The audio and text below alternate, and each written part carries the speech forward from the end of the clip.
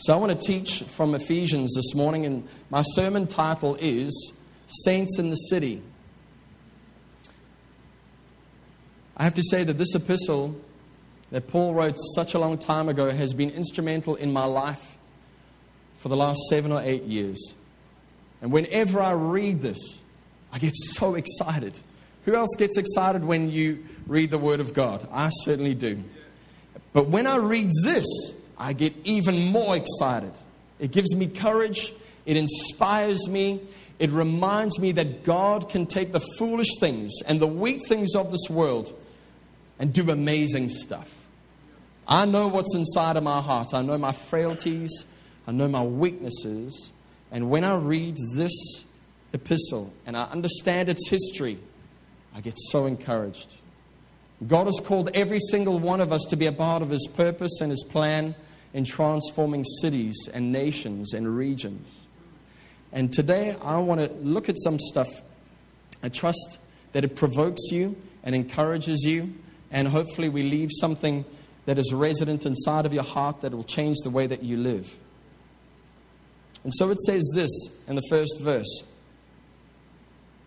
Paul, an apostle of Christ Jesus by the will of God, to God's holy people in Ephesus, the faithful in Christ Jesus.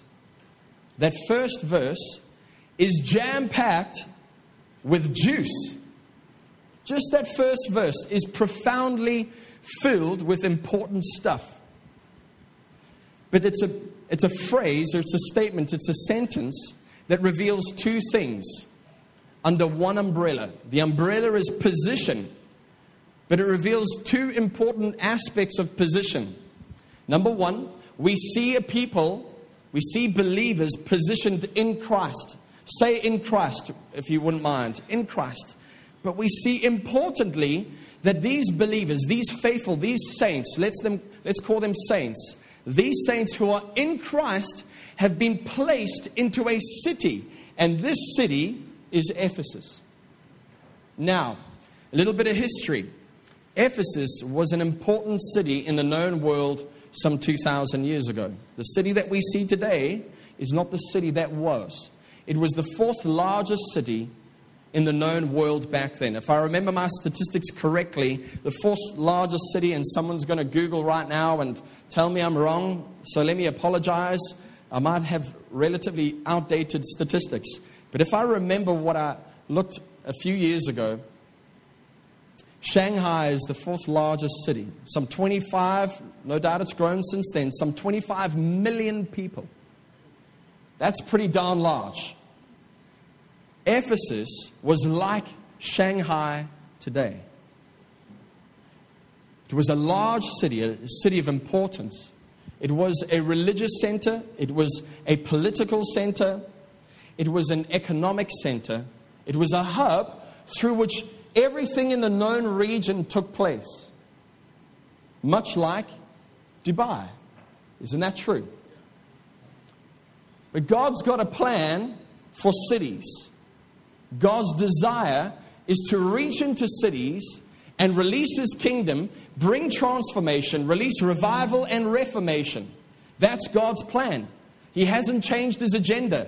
He wants to reach into cities and bring His kingdom because people live there. The reason why God is so profoundly passionate about cities is because human beings live in cities. By 2025, 75% of the world's population are going to live not in villages, but in cities. Do the maths. That's pretty remarkable. So God's agenda, because of social movement, human movement, is targeting nodes like cities, hubs, and centers of influence for the sake of reaching out to people. Dubai is one of those places. But in order for God to reach into a city, guess what? His strategy is very simple. He reaches into the hearts of His saints. The gateway of God into cities are the saints. And the measure to which God awakens and opens the hearts of believers is the measure to which He will move into cities of influence. And we're going to read something in a moment. What God did in Ephesus is exactly what I'm describing. He moves into the hearts of the disciples and He changes the face of a city and a region. God's plan hasn't changed. We are praying prayers. God, let your rain fall. We are crying out to God, let your kingdom come in Dubai. And guess what He's doing? He's opening up your hearts. The measure to which God unlocks the hearts of the church is the measure to which God will release His influence in a city. We have this warped idea. When we pray this prayer, let your kingdom come, we think the kingdom of God will just land upon us in some mystical, bizarre fashion. Well, God can do stuff like that, but He's incarnational. He's authentic. He's real.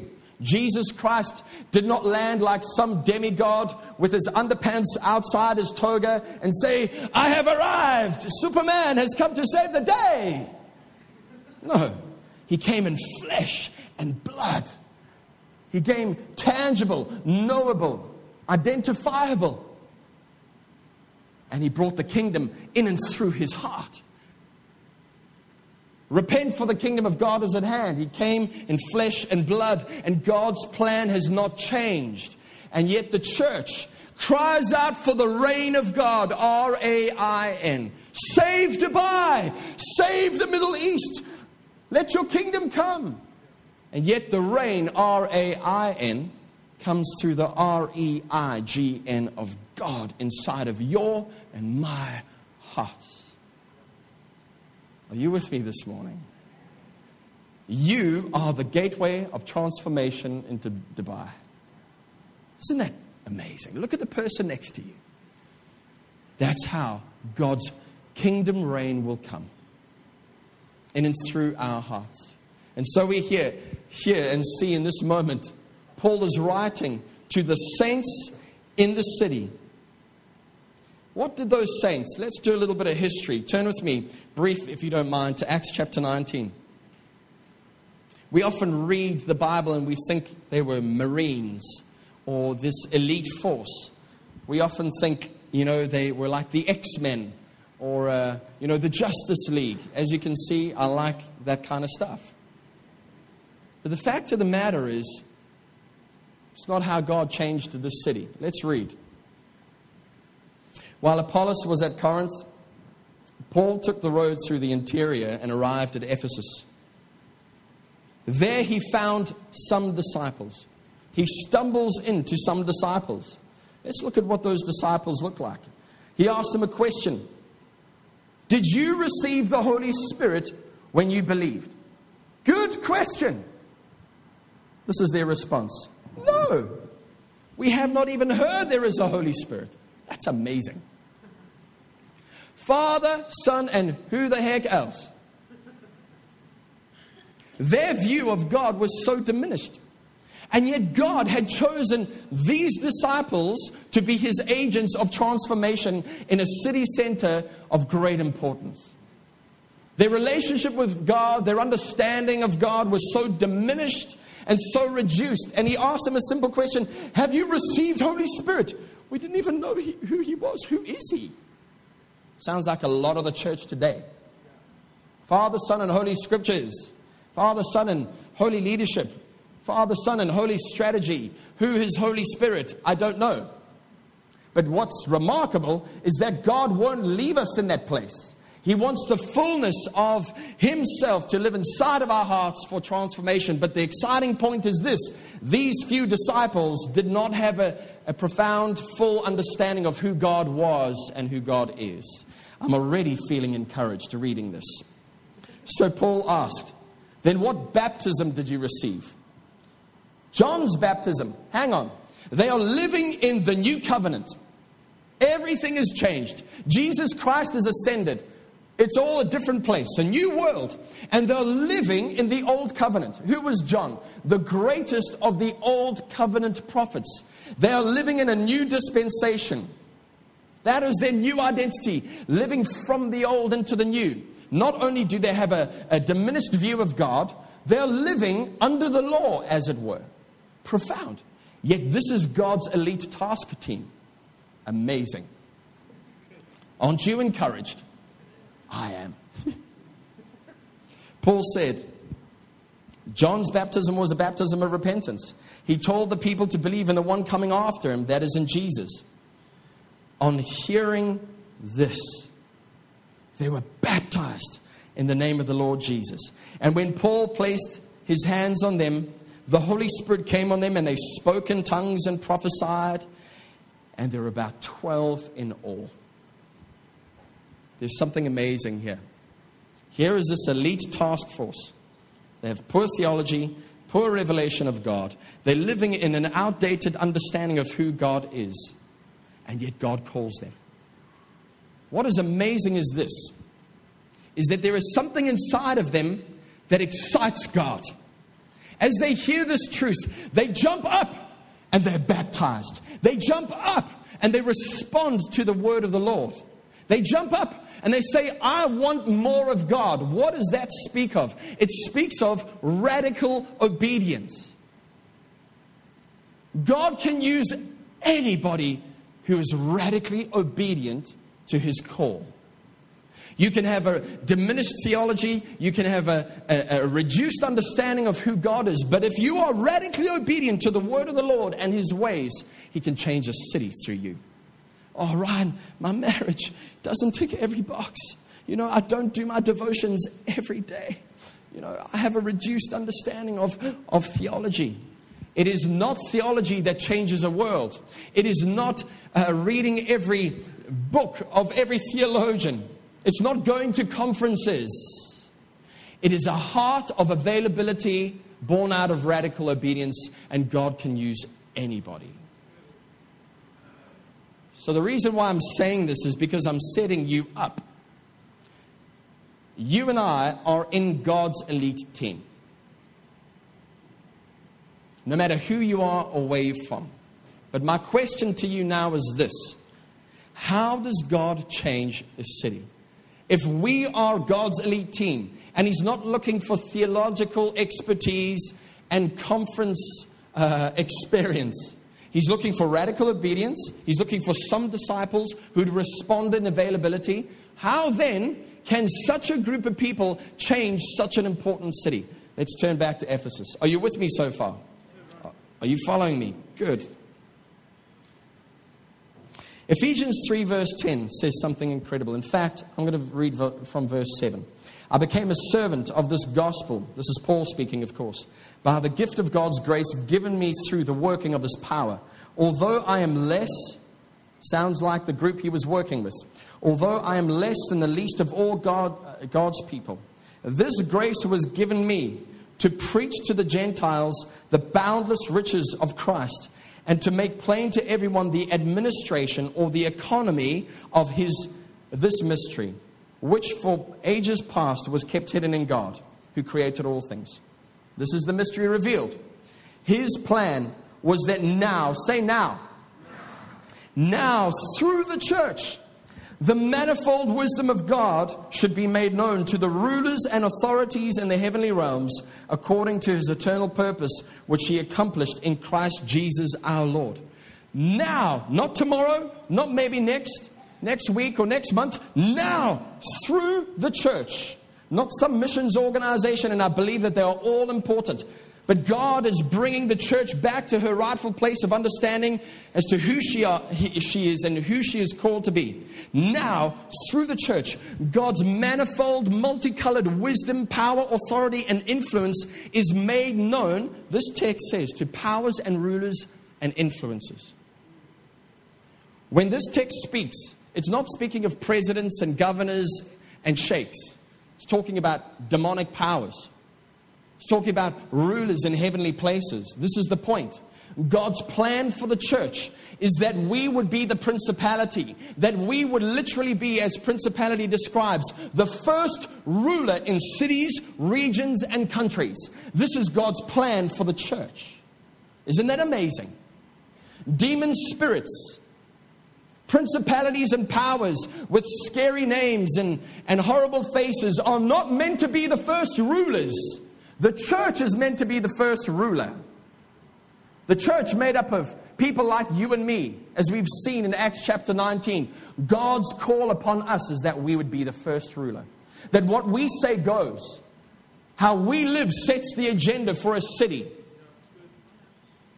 What comes into the city is what we permit. That's the design of God for the church. But how do we get to that place? What is it that God has to get into our hearts that we live as the first rulers? When we hear authority and power, we think of people driving fancy cars with the number plates below the number 100. I'm learning a few things and listening. We think of people with flashy watches and fancy shoes. We think of the ability to put people in jail. People walking around lauding their rulership and their dominion. Yet God's access point to authority is something altogether different. And I want to throw it out there. The way in which we will change a city and rise into our seat of authority is through nothing other than the avenue of service. Simple.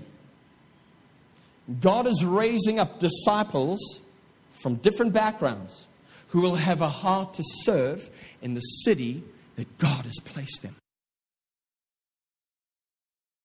Jesus Christ was dead for our sins. He was raised for our resurrection life. And He was seated above all power for the church. Now look at the language in Ephesians chapter 2. It doesn't change.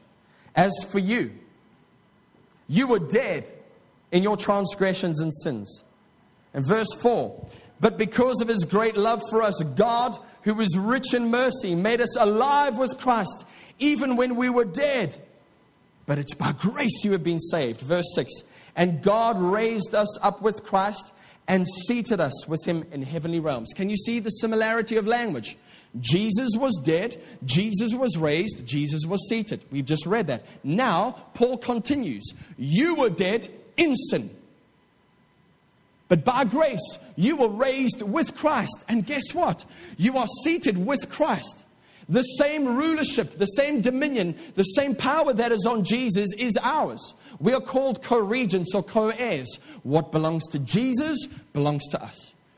But inasmuch as Paul's teaching was that Christ did it for something, it's true for the church. Let's keep reading. Are you following me here? For it is by grace you have been saved through faith. This is not from yourself, it is the gift of God. Not by works, so that no man can boast. Verse 10, there's a 3-letter word that we've read before. It's the word for. I'm not distracted. Focus. For we are God's handiwork. We are His poetry. We are His shining lights. We are His city of lights. For we are God's handiwork, created in Christ Jesus to do good works. Oh my goodness. Jesus was dead, raised, and seated for the church so that He could give us to the world. He will fill the world with us. How do we fill the world? We come to God in a state of complete decay in our death, but by the grace of God, we are raised with Christ and seated with Christ above all rulership. And He says, whilst you are co-regents, sons and daughters, rulers, royal priesthood, a people of blue blood, guess what? This is how you're going to fill the earth, through good works. Created in Christ Jesus. Father's gift to the world was Jesus Christ. Jesus Christ's gift to the world is the church by the Holy Spirit.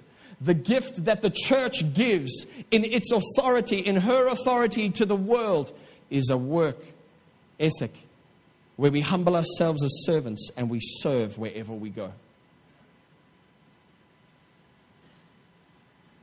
Can you see that? And so, here we sit. How can I change Dubai?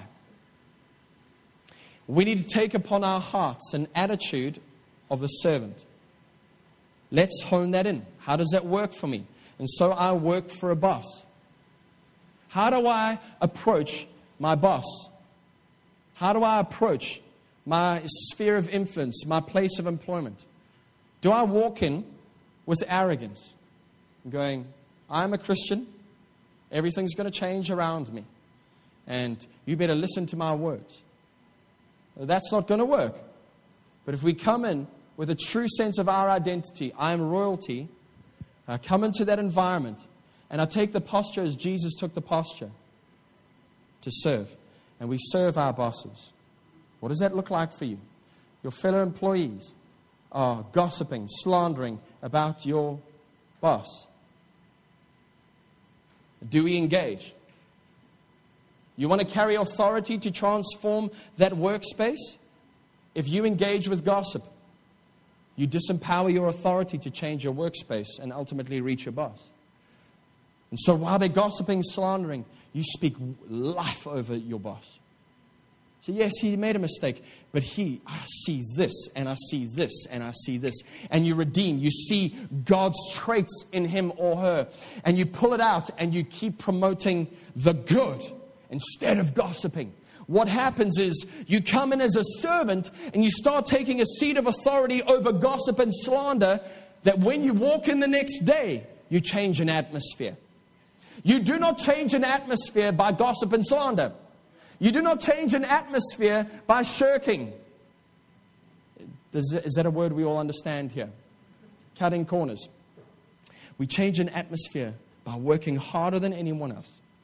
By speaking words of life while everyone gossips and slanders.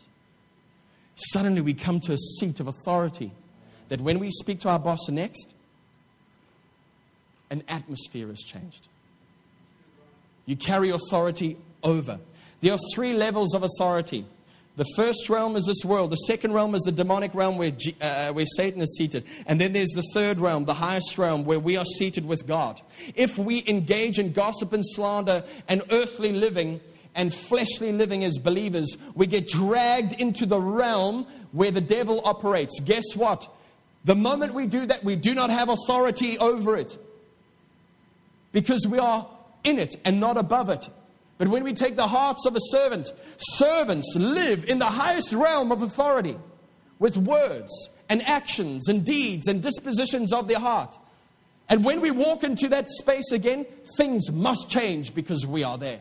Why? Because we are servants. You want to change your marriage, husband? Serve your wife. Serve your children.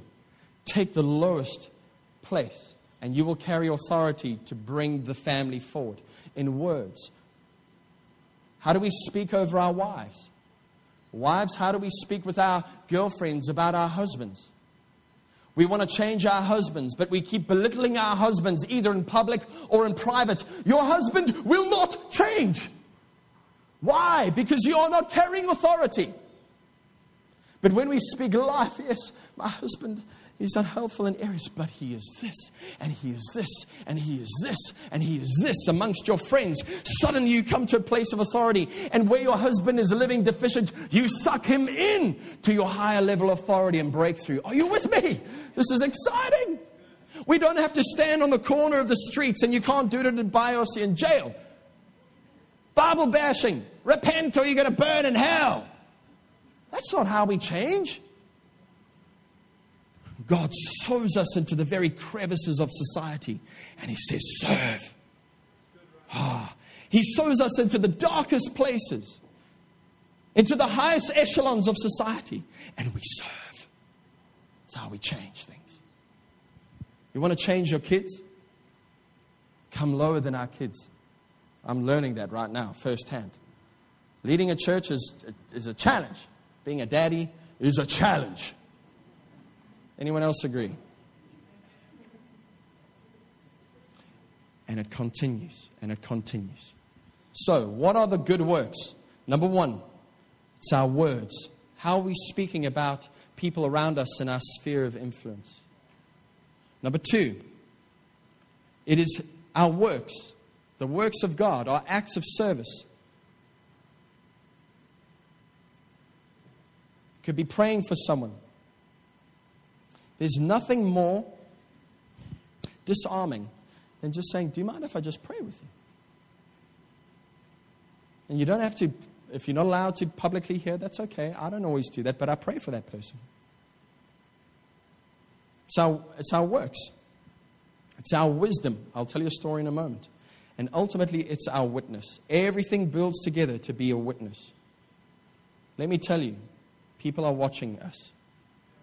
And how we posture our hearts, although we are royalty, how we posture our hearts on earth. We have hearts of kings, but hands of servants. And that's when we begin to change our environment. Dubai will begin to change life by life. If we think revival is an altar and a tent and a crusade and everyone lying down in the front, that is a visitation. We want a habitation. And the habitation of God, as Graham was saying earlier, is not the trickle of rain from time to time. It is a people rooted in the crevices of society with hearts of servants.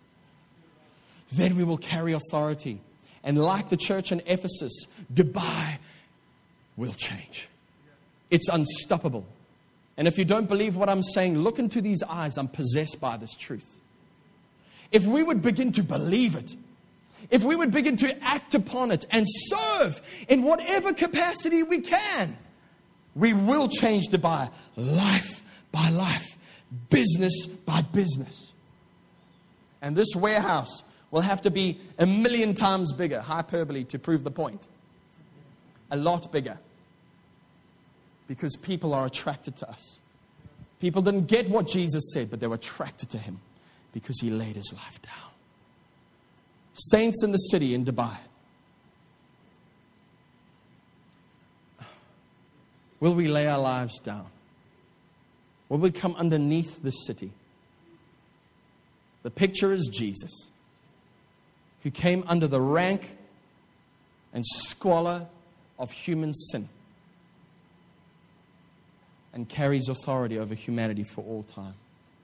Will we come under the lowest of the low? Will we come under the highest of the high? With our words, our deeds, our wisdom.